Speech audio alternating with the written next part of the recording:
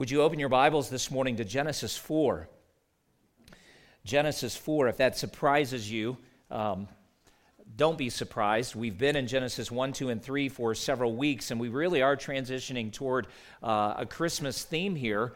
And for those of you who've been with us in recent weeks, I think you might understand the significance of just running a little further with the Genesis baton and recognizing that in Eve we have an example, a legacy, if you will, of Advent faith.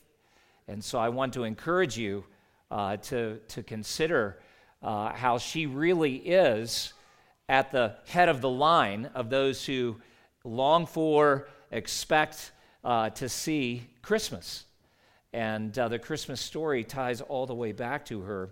And in time, we'll see some of that a little more specifically. I think every mother has great hopes and expectations connected to the arrival of a child.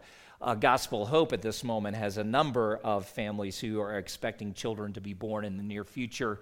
I heard this morning secondhand that one of our dads is kind of pegging the calendar earlier than what their due date was given, and so maybe this week even we'll have news of a child being born. I doubt, frankly, that any mother has had greater hopes and expectations for the birth of a child than Eve. And to kind of rewind a little bit, as we were looking last week at Genesis 3 and considering how after the sin of Adam and his wife, the Lord intervened, pursuing the first man and woman because they had sinned so grievously. And in the middle of pursuing them, he had promised them that he would break this spiritual alliance they had just forged with Satan himself. And he would put hostility into the spirit of the descendants of this very woman. And it was in response to that promise and that ministry of mercy, the extension of grace to this guilty couple, that Adam actually gives his wife a second name, and that's the name Eve. And Moses explains that to us at the end of chapter 3. He named her Eve because she would be the mother of all living. So they moved from thinking, we're going to die on this day. We've sinned, we deserve to die, to this marvelous prospect that there's going to be a new start for them, and there's going to be life, and there are going to be children born to them, and there's going to be work that really is profitable for Adam in particular. So that's what's loaded into my statement that I think no mother perhaps has ever had greater hopes and expectations for a child to be born than Eve. In particular, because the promise God had given was that there would be an offspring, a victorious descendant who would actually crush the head of the serpent. A child born who would grow to be so powerful, so mighty, who would have the capacity to engage this great and ancient foe in a battle where he would win decisively. End of story. But you know, stories in the Bible rarely go as we might expect them to, do they? And it's actually one of the reasons that I personally find the Bible so believable. The heroes and heroines all have deep flaws, except one. They surprise us, we get our hopes built up, and then they offend us.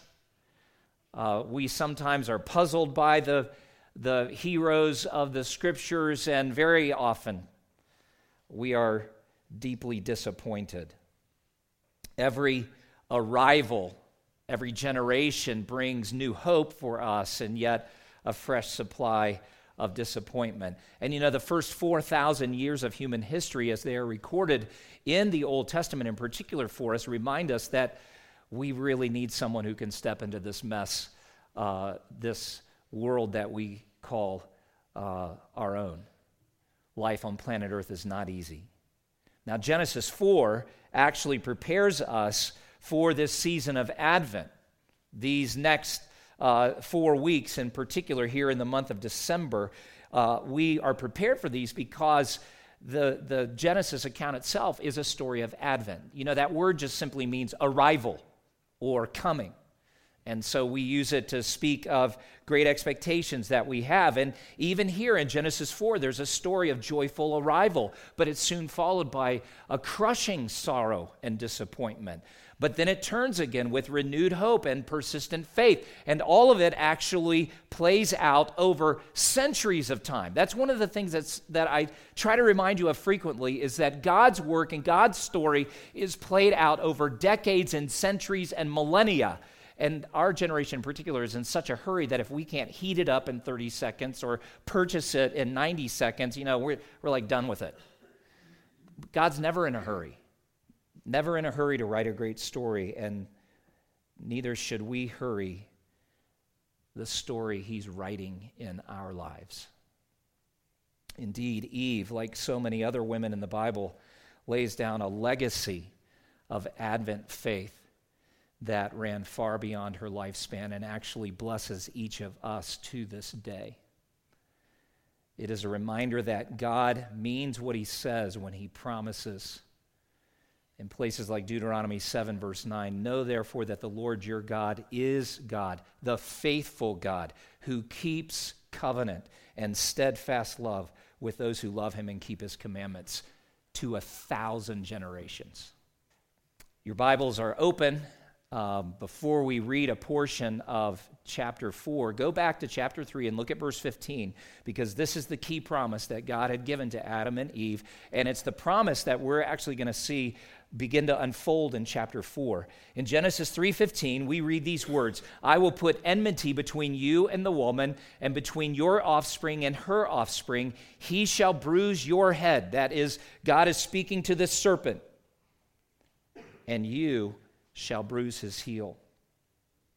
Now look over at chapter 4 with me, please. God has actually just driven Adam and Eve out of the Garden of Eden. That's a sad moment for them. But now in chapter 4, verse 1, we read, Now Adam knew Eve, his wife, and she conceived and bore Cain, saying, I have gotten a man with the help of the Lord. And again she bore his brother Abel. Now Abel was a keeper of sheep, and Cain a worker of the ground. In the course of time, Cain brought to the Lord an offering of the fruit of the ground, and Abel also brought of the firstborn of his flock and of their fat portions. And the Lord had regard for Abel and his offering, but for Cain and his offering he had no regard. So Cain was very angry, and his face fell. The Lord said to Cain, Why are you angry, and why is your face fallen? If you do well, will you not be accepted? And if you do not do well, sin is crouching at the door. Its desire is for you, but you must rule over it. Cain spoke to Abel his brother, and when they were in the field, Cain rose up against his brother Abel and killed him. Then the Lord said to Cain, Where is Abel your brother? He said, I do not know. Am I my brother's keeper? And the Lord said, What have you done? The voice of your brother's blood is crying to me from the ground. And now you are cursed from the ground, which has opened its mouth to receive your brother's blood from your hand. When you work the ground, it shall no longer yield to you its strength. You shall be a fugitive and a wanderer on the earth. Cain said to the Lord, My punishment is greater than I can bear. Behold, you have driven me today from the ground, and from your face I shall be hidden. I shall be a fugitive and a wanderer on the earth, and whoever finds me will kill me. Then the Lord said to him, Not so. If anyone kills Cain, vengeance shall be taken on him sevenfold. And the Lord put a mark on Cain, lest any who found him should attack him. Then Cain went away from the presence of the Lord and settled in the land of Nod, east of Eden. Cain knew his wife, and she conceived and bore Enoch.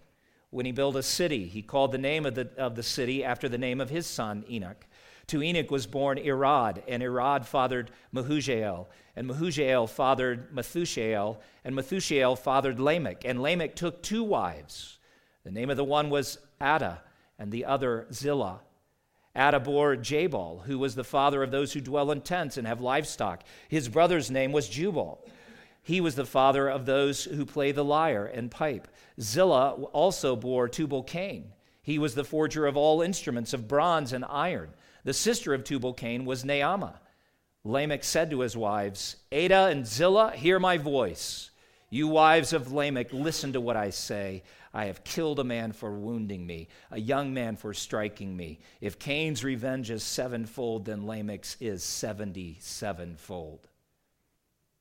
And Adam knew his wife again, and she bore a son and called his name Seth. For she said, God has appointed for me another offspring instead of Abel, for Cain killed him. To Seth also a son was born, and he called his name Enosh. At that time, people began to call upon the name of the Lord. Let's pray together. Father, give us strength to understand your word, that we may believe it in its fullness. Give us humility that we may obey it as you instruct us and guide us through it. And we ask that according to your promise, the Spirit himself would bless the preaching and teaching of this word to our hearts. Apart from it, we have no life. Apart from it, there is no wisdom. And we need all that you have created and formed into this word. So bless your promises as we are in need of those blessings. In Jesus' name, amen. It's quite a legacy of faith, and I know that's a longer chapter and portion, and it really doesn't seem much like a Christmas text at all at this moment. But I think in time you'll come to see there really is some remarkable truth here. I want you to notice, first of all, that Eve is actually laying down for us a legacy of faith that's built in the extraordinary mercy of God. Go back to the first couple of verses of this chapter, if you will, please, and keeping it in its context, that they've just experienced a severe discipline from the Lord as he calls them to own their sin, to confess it, and then the consequences of sin begin to unfold for them. Part of which is the loss of a privileged place in Eden. But it's for their own good, because if they were to reach out and eat from the tree of life, it seems, based on what little the text indicates to us, that they would have ended up living in a perpetual state that God did not want them to live in. So they're in a new setting, building a new life. But notice with me, if you will, in verse 1, Adam knew Eve, his wife, and she conceived. This is a mercy from God that their marriage is restored. Remember how only just a few verses before this, they were each pointing the finger at the other, blaming the other for their sin or passing the responsibility down the line. But God has brought the two of them together, and as his plan has always been for a man and his wife to come together in physical intimacy, that is an expression of a spiritual union created by God. The Old Testament uses other terms to emphasize just the physical nature of the sexual union, but this is actually terminology here that is powerfully instructive, noting that this man and woman who previously were separated from one another by their sin against God and sin against one another have now been reconciled to God and have been brought together again. It is a mercy of God that they have been restored in marriage. Isn't it beautiful that Adam's self-righteous hostility toward his wife in particular has been turned into powerful hope? I noted that last week, but remember, as he is confronted by God, he said, "The woman you gave me." I mean, blaming God, blaming her, but it has been reversed. And because he sees her through the lens of God's forgiveness and restoration, and sees her as the one through whom the promised son will be born, it really does seem that they have come together in joy and love. And this man admires and cherishes his wife. I'm sure she sees him in a different light, and that intimacy of a restored relationship overflows in this conception of a child. The text tells us she conceived and bore Cain, and that brings us to a second thought here, the mercy of a fulfilled promise. She says, when this son is born, I have gotten, or I've obtained, a man with, literally, you should take out help from, as some of our English texts say, or the help of, because that's not literally written in. I think that's a great translation, but the editors had to make some choices there. But she just says very simply, I've gotten a man with the Lord. And again, notice Lord is printed in all caps. That's going to be an important thing for us to keep in mind in the course of our study this morning. It's the Creator God, the self-existent, sovereign God. He has acted in an extraordinary moment. And tied back to chapter 3, we have every reason to think that her expectation was, this is the one. She gives the credit for this child to the Lord. And then verse 2, again, she bore his brother Abel. God is mercifully at work. It's the mercy of a fulfilled promise. And then don't overlook this. Very quickly, as Moses is summarizing some of the history here, in the second half of verse 2, he says simply, now Abel was a keeper of sheep and Cain a worker of ground. Obviously, time is passing, but those established routines of work and worship are really an important part of life. That little phrase, in the course of time, I mean, how many decades would that include? These are mature men at this point. Sure, they probably began working at an early age, but there seems to be an independent nature to the work that they're doing now. Every reason to believe that in the course of time, over years, they have become adult men. So while the precise number of years is uncertain, this is not a small passage of time. And the work and worship that is characterized here is a reminder to us of God's mercy. They should have died when they sinned. The day they sinned, they should have died. But they are beginning to find a new rhythm and routine in life that is a mercy from God. But now look at the second half of verse 4, because she is also a woman who builds a legacy of faith through extraordinary moments of sorrow. There's a spiritual division that begins to emerge in her family, and you see it in the second half of verse 4. The Lord had regard for Abel and his offering, but for Cain and his offering he had no regard. And what becomes apparent to us is that Abel is a man of faith and Cain is not. Now, I'm going to tell you, I think there's been way too much speculation on the details of this. And did Cain offer the wrong sacrifice and offering? I don't think that's where the few other scriptures point us. Because we know even in the Old Testament system, there were times where you brought an animal to the Lord, and there were times where you brought a grain offering to the Lord.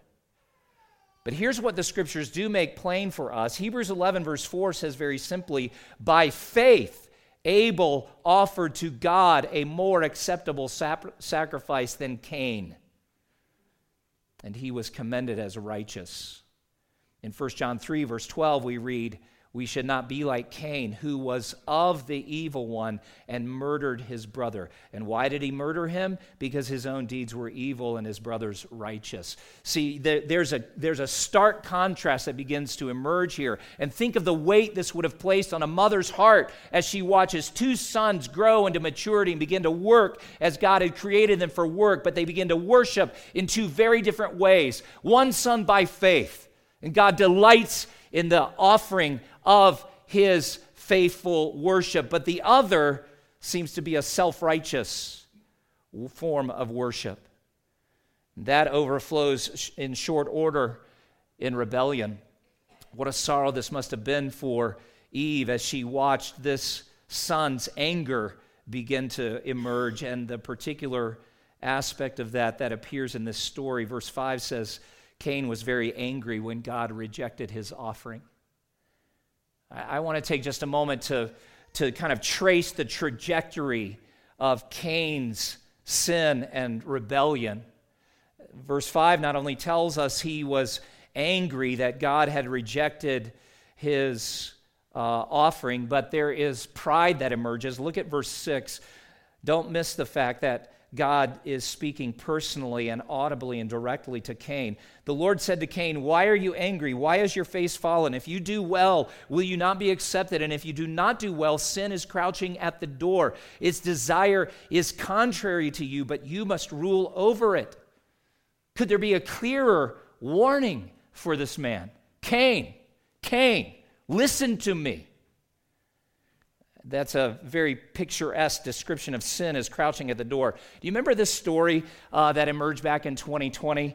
A hiker down in Provo Canyon. I mean, this was national news. But I remember seeing this video for the first time and thinking, oh, I will never hike alone in these mountains again. Kyle Burgess who was 26 at the time, was hiking a trail down in Provo Canyon. And apparently, he just stepped in between a mother cougar and her 4 babies. And the mother cougar didn't like it. You should, if you've never seen this video, you should go watch it. It's 6 minutes long, where he's videoing this cougar as he backs up and he yells at it, cusses at it. And that cougar, this is a still shot of one of those moments where, it starts coming toward him. And even watching that video, I just think, oh, I can hardly breathe. Well, Kyle lived to tell the tale and share the video. But there's a bit of a visual image here that ought to come to our minds as a little sidebar. Sin is crouching at the door.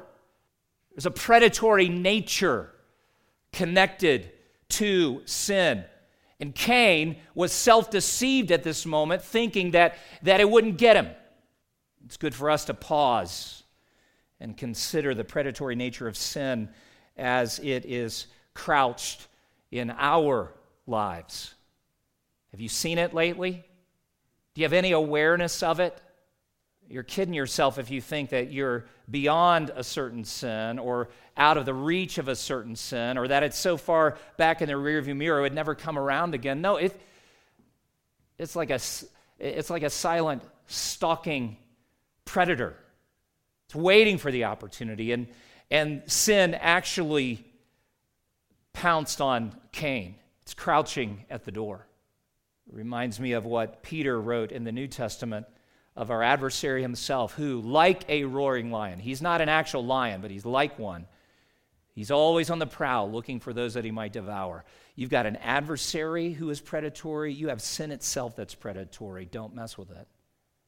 Now back to the text. Verse 8 simply tells us Cain rose up against his brother Abel and killed him. He's a violent man. Verse 9, he's an unrepentant man. When God confronts him, doesn't it bother you? I don't think I'm reading something into the text and he's like, am I my brother's keeper? Just what raw arrogance and hardness of heart, what snark is emerging at that moment. But it's all an indication that this is a man who is not willing to own the responsibility of his sin. And God confronts him, saying, verse 10, your brother's blood is crying to me from the ground.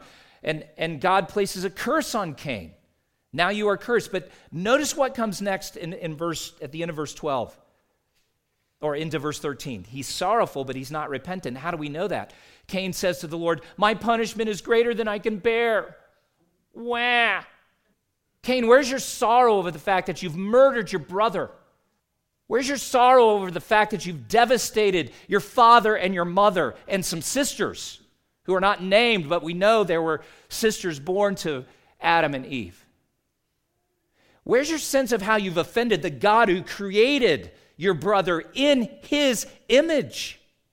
My punishment is greater than I can bear. Behold, you have driven me today away from the ground, and from your face I shall be hidden. I shall be a fugitive. Me, I.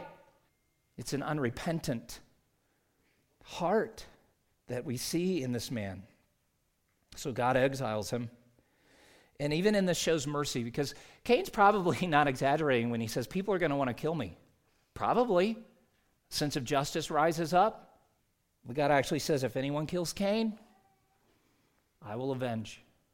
But here's the tragedy. Look at verse 16. There's faithlessness. Cain went away from the presence of the Lord and settled in the land of Nod, east of Eden. He left. Yes, God had exiled him, but can you think of one time in Scripture where somebody in genuine repentance and humility came back to the Lord saying, please forgive me, please have mercy on me, and God said, no, I won't. There's no indication that Cain was sorrowing in a way of repentance that would lead him back to God. And that faithlessness in him turns into a faithless lineage. That's why I took time to read 17 through 24. And there's a lot there, but the multiple generations that are descended from Cain culminate with that great-grandson, Lamech. And you see two evils. First of all, he's the first one to multiply wives. And second of all, he actually sings what is described as a sword song. There are musicians today who write lyrics and create tunes that would boast and brag about the violence they've done. That's Lamech. He's singing a song about his murder. Fathers and mothers, but because Cain is the father of this lineage, we ought to consider well the highways some of us pave for our descendants by our own rebellion against the Most High God. You choose to leave God's presence, don't be surprised if your children and grandchildren and great-grandchildren never return to his presence. It's sobering, isn't it? Eve actually has a double sorrow, doesn't she? When we read the story from her perspective, it's devastating, it's overwhelming. She loses two sons, really. One in a tragic murder and the other in spiritual exile. Attends a funeral she never imagined she would have to attend. And at the same time watches a son travel over the horizon, as it were, never to return. The sorrow of a rebel son and the sorrow of a lost son were probably overwhelming for her. The scriptures do not record anything for us along these lines, but it's not unreasonable to think that she lay awake in the middle of many nights, like so many other moms, agonizing, crying, looking to God for answers to hard questions. Where is the victor son? Where is the promised offspring? Clearly it's not Cain. Clearly it's not Abel. Then we come to verse 25, and look at the text again with me, if you will, because it is a legacy of faith built on the promises of God. And Adam knew his wife again. Well, you know what? It's apparent. That's not just a small factoid to tell us how Seth got here. No, I think it is actually evidence that they are continuing to live by faith in God's promises. The Bible doesn't tell us the specific chronology. I could be wrong in this, but it reads to me as if Seth was born after the tragic events of verses 3 through 16. Now, I know there are multiple generations of Cain that are described there. I don't think it's after Lamech is born, multiplies wives in sin, sings his sword song of violence, and then verse 25. I think this probably happened after Cain and Abel. Cain had sinned and murdered his brother, that's just my speculation. But it is nonetheless an act of faith, and I see that in part because of what Eve says. And isn't it interesting? Adam gave her first two names. Remember, the first one was Isha, which we translate as woman. Second name is Eve. Now it's Eve who's naming all three of these boys. She named Cain, she named Abel, she's naming Seth. But look at what she tells us about this name. It's just supercharged with a beautiful testimony of faith. God has appointed for me another offspring instead of Abel, for Cain killed him. Now, there are a couple of things emerging here. I think, first of all, the fact that Adam and Eve came together again is a simple but beautiful expression of a return to the life of faith God has called them to. That's the effect of God's word in our hearts when life is difficult and we can't find answers to some of the really hard questions. I love the chorus of the hymn, God Moves in a Mysterious Way. I think Matt introduced it to us first of all. And there's a group that's added a chorus to it. William Cooper did not write the chorus. God moves in a mysterious way as wonders to perform. Plants his footsteps in the sea, rides upon the storm. Those are just beautiful lines. But the recent chorus that's been added includes those lines, when fears are great and comforts few, we hope in mercies ever new. We trust in you. You see, that's the song of God's people, even through the really difficult and dark places. And people of faith hold to the promises of God precisely because the sorrows are deep and the fears are great and the comforts of life are few. So here they continue to live by faith, but they are testifying to God's promise. So let's return. She names him Seth and tells us, God has appointed for me another offspring. God, the sovereign one, has sovereignly appointed another offspring. And she goes back and uses the very word that God included in Genesis 3:15 in his promise as he was speaking directly to the serpent, but it was given for Adam and Eve. An offspring of this woman will crush your head, Satan. And she chooses this name, Seth, and ties it directly to that promise of the offspring. Buried one that she believed was God's chosen offspring, because she says, instead of Abel. That's a telling line, isn't it? I wonder when she had come to the conclusion that Abel was God's appointed one to carry the promise, not Cain. When had she seen the marks of what 1 John 3, I read this earlier, 1 John 3:12 states clearly, Cain belonged to the evil one. That's the force of those words. What a terrifying thing for a mother to look at a child and say, he does not belong to God. Some of you wrestle with that, though, don't you? What a weight to carry. And I was thinking how Eve will carry this double sorrow for all her days. But here's the beautiful thing. The promise of God carries her. And dear mom, dear dad, you who look at a child right now and say, he doesn't belong to Jesus, she doesn't belong to Jesus, you rest in the promises of God. The story has not been written finally. And while there's breath in you and breath in that child, there is hope. God has not forgotten that this world and this woman are still waiting for the arrival of the promised one. Christmas hasn't come yet. Now look at verse 26. So they sweetly continue testifying to God's promise, but here they are watching God fulfill his promise. And this is part of the reason to read the genealogies. I know often when you come to those in your morning devotion time or evening devotion time, you're like, oh, great, here we go. I can't even pronounce all these names. And to be really honest, I had a moment of fear as I was reading through that genealogy portion of Cain's descendants just a few minutes ago. I'm like, I should have practiced that better. I hope I'm saying that right. Well, whether you get the pronunciations right or not, don't miss the force of what the Lord is laying out before us. Look at verse 26. To Seth also a son was born. Grandchildren. And everybody who has them says they're the greatest. And then they make funny comments because you can send them home when you're done playing with them and all of that, right?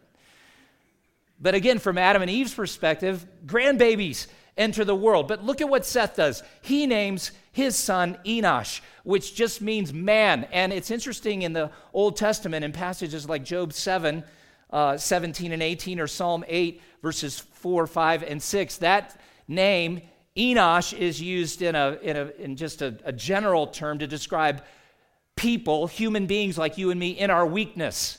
And I wonder if Seth is saying, you know what, we're starting to get this thing figured out. We're not a superhuman race. We're not people who have all the answers and have all the resources and have the path of life, well under control. No, we're people who are weak. But here is what is clear. We continue reading. At that time, people began to call upon the name of the Lord. And that's a term that will appear in some critical places beyond these early chapters of Genesis, when Abraham is called by God and he comes face to face with his creator God, and God says, walk before me. Abraham actually builds an altar and he begins to call on the name of the Lord. There are others in Genesis and then throughout the Old Testament that are described as coming into that moment where they know that they are accountable to the God who created them, called into relationship with him, and they respond by calling on his name. And that's really significant, because for all the people who've received names up to this point in Genesis 1, 2, 3, and 4, nobody gave God his name. His name is a revelation of what he is. He chose his name.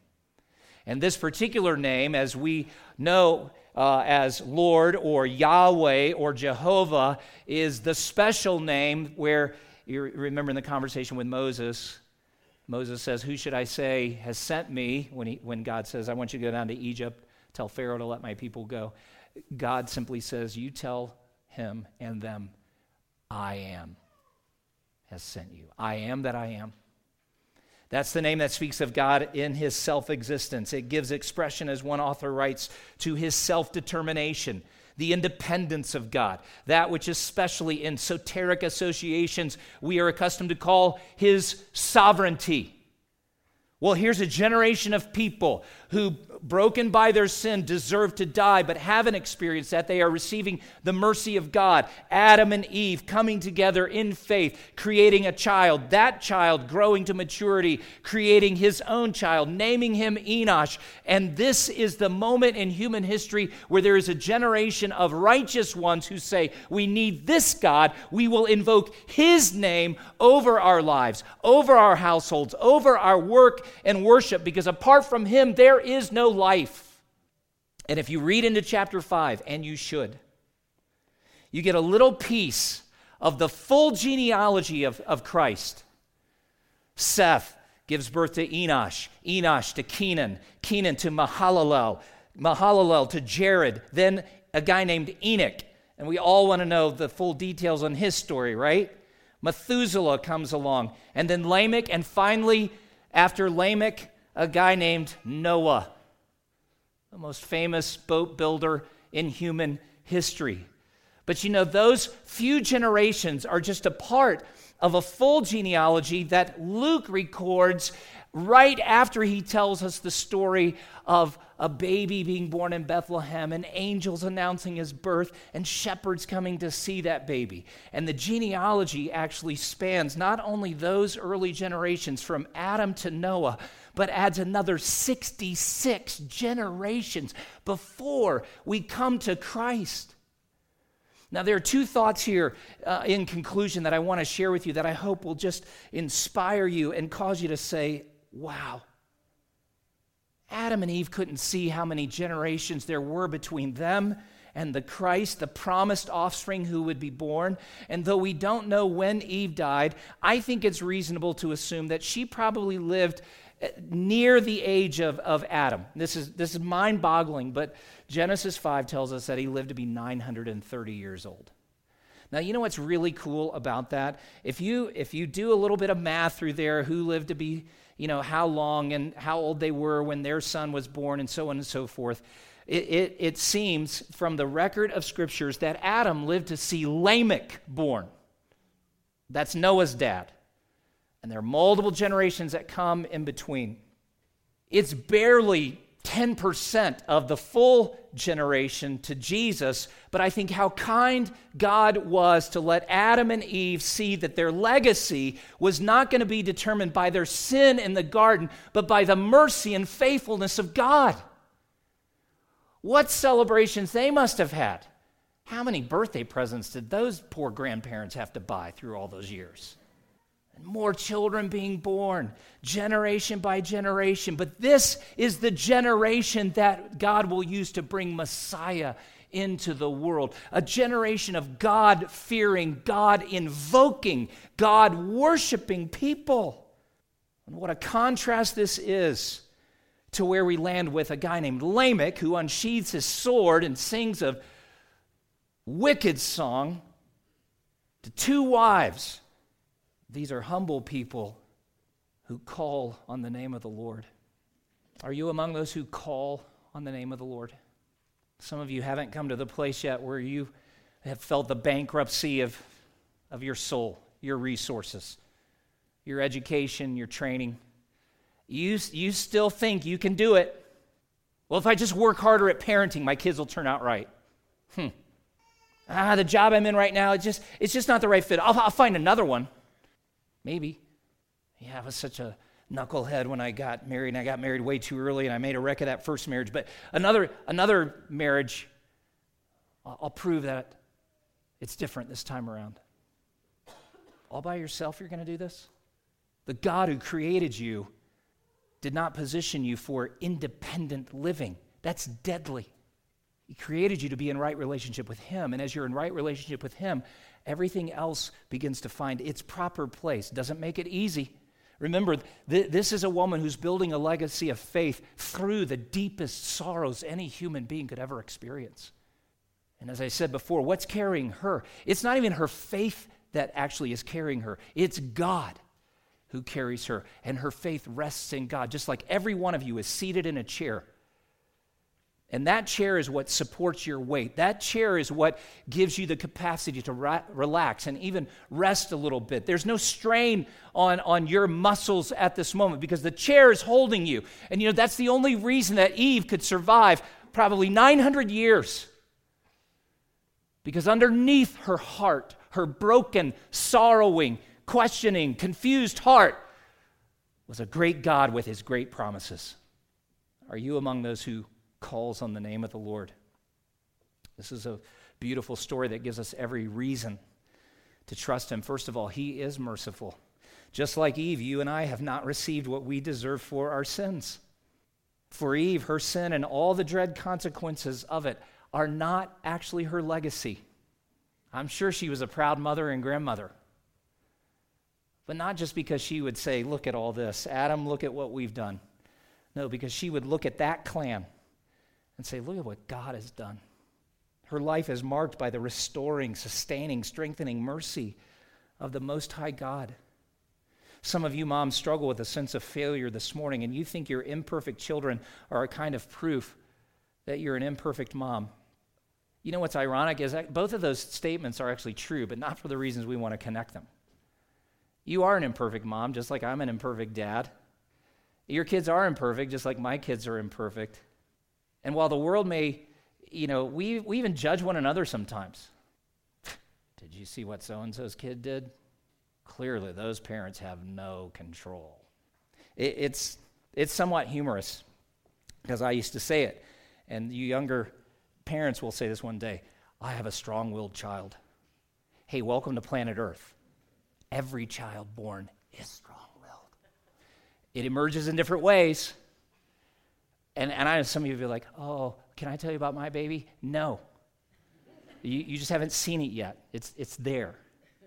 It's the fallen nature in our kids. The hope, though, even for imperfect parents with imperfect children, is a merciful God. What an amazing thing that he does turn not just our failings and weaknesses, but even our sin as parents. He turns it for his glory and for our good. See, what makes this story of Eve so powerful is not that a perfect, heroic woman stands at the center of it.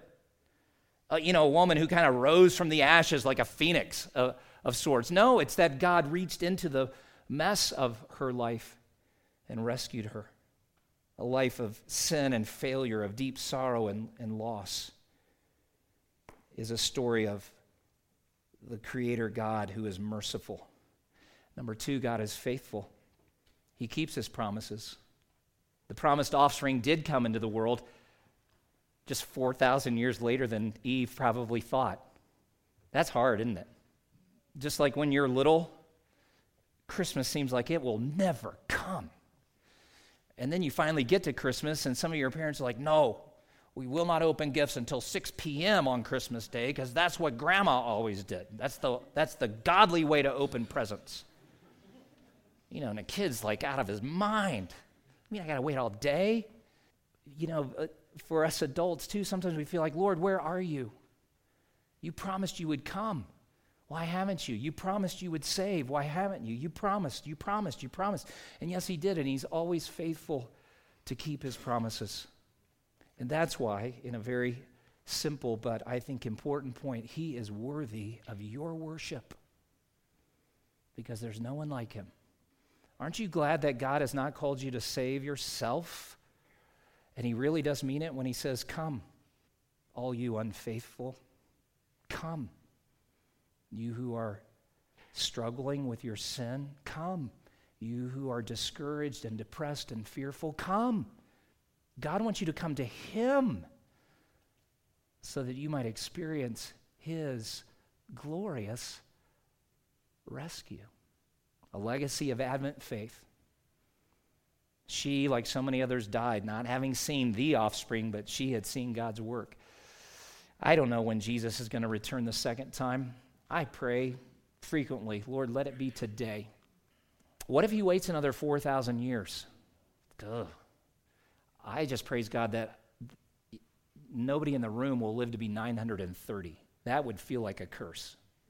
I don't know when he will come, but he's promised, and because he has, it will happen.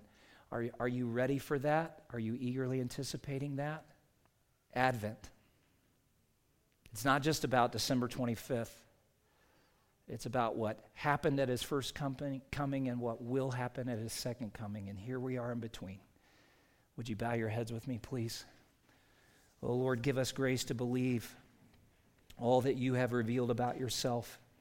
And there are some here this morning who continue to try to save themselves. They don't have the capacity, Lord. You know that. For so many others, you've been so kind to bring us to that place where we just cried out for mercy and said, Lord, my sins are great. Please forgive me. My sorrow is deep. Please comfort me. My confusion is overwhelming. Please lead me. And how merciful and faithful you've been to do all of that and so much more. Please, Lord God, come to us because we are needy. Come to us because we are broken. Come to us because we are rebellious. Just come.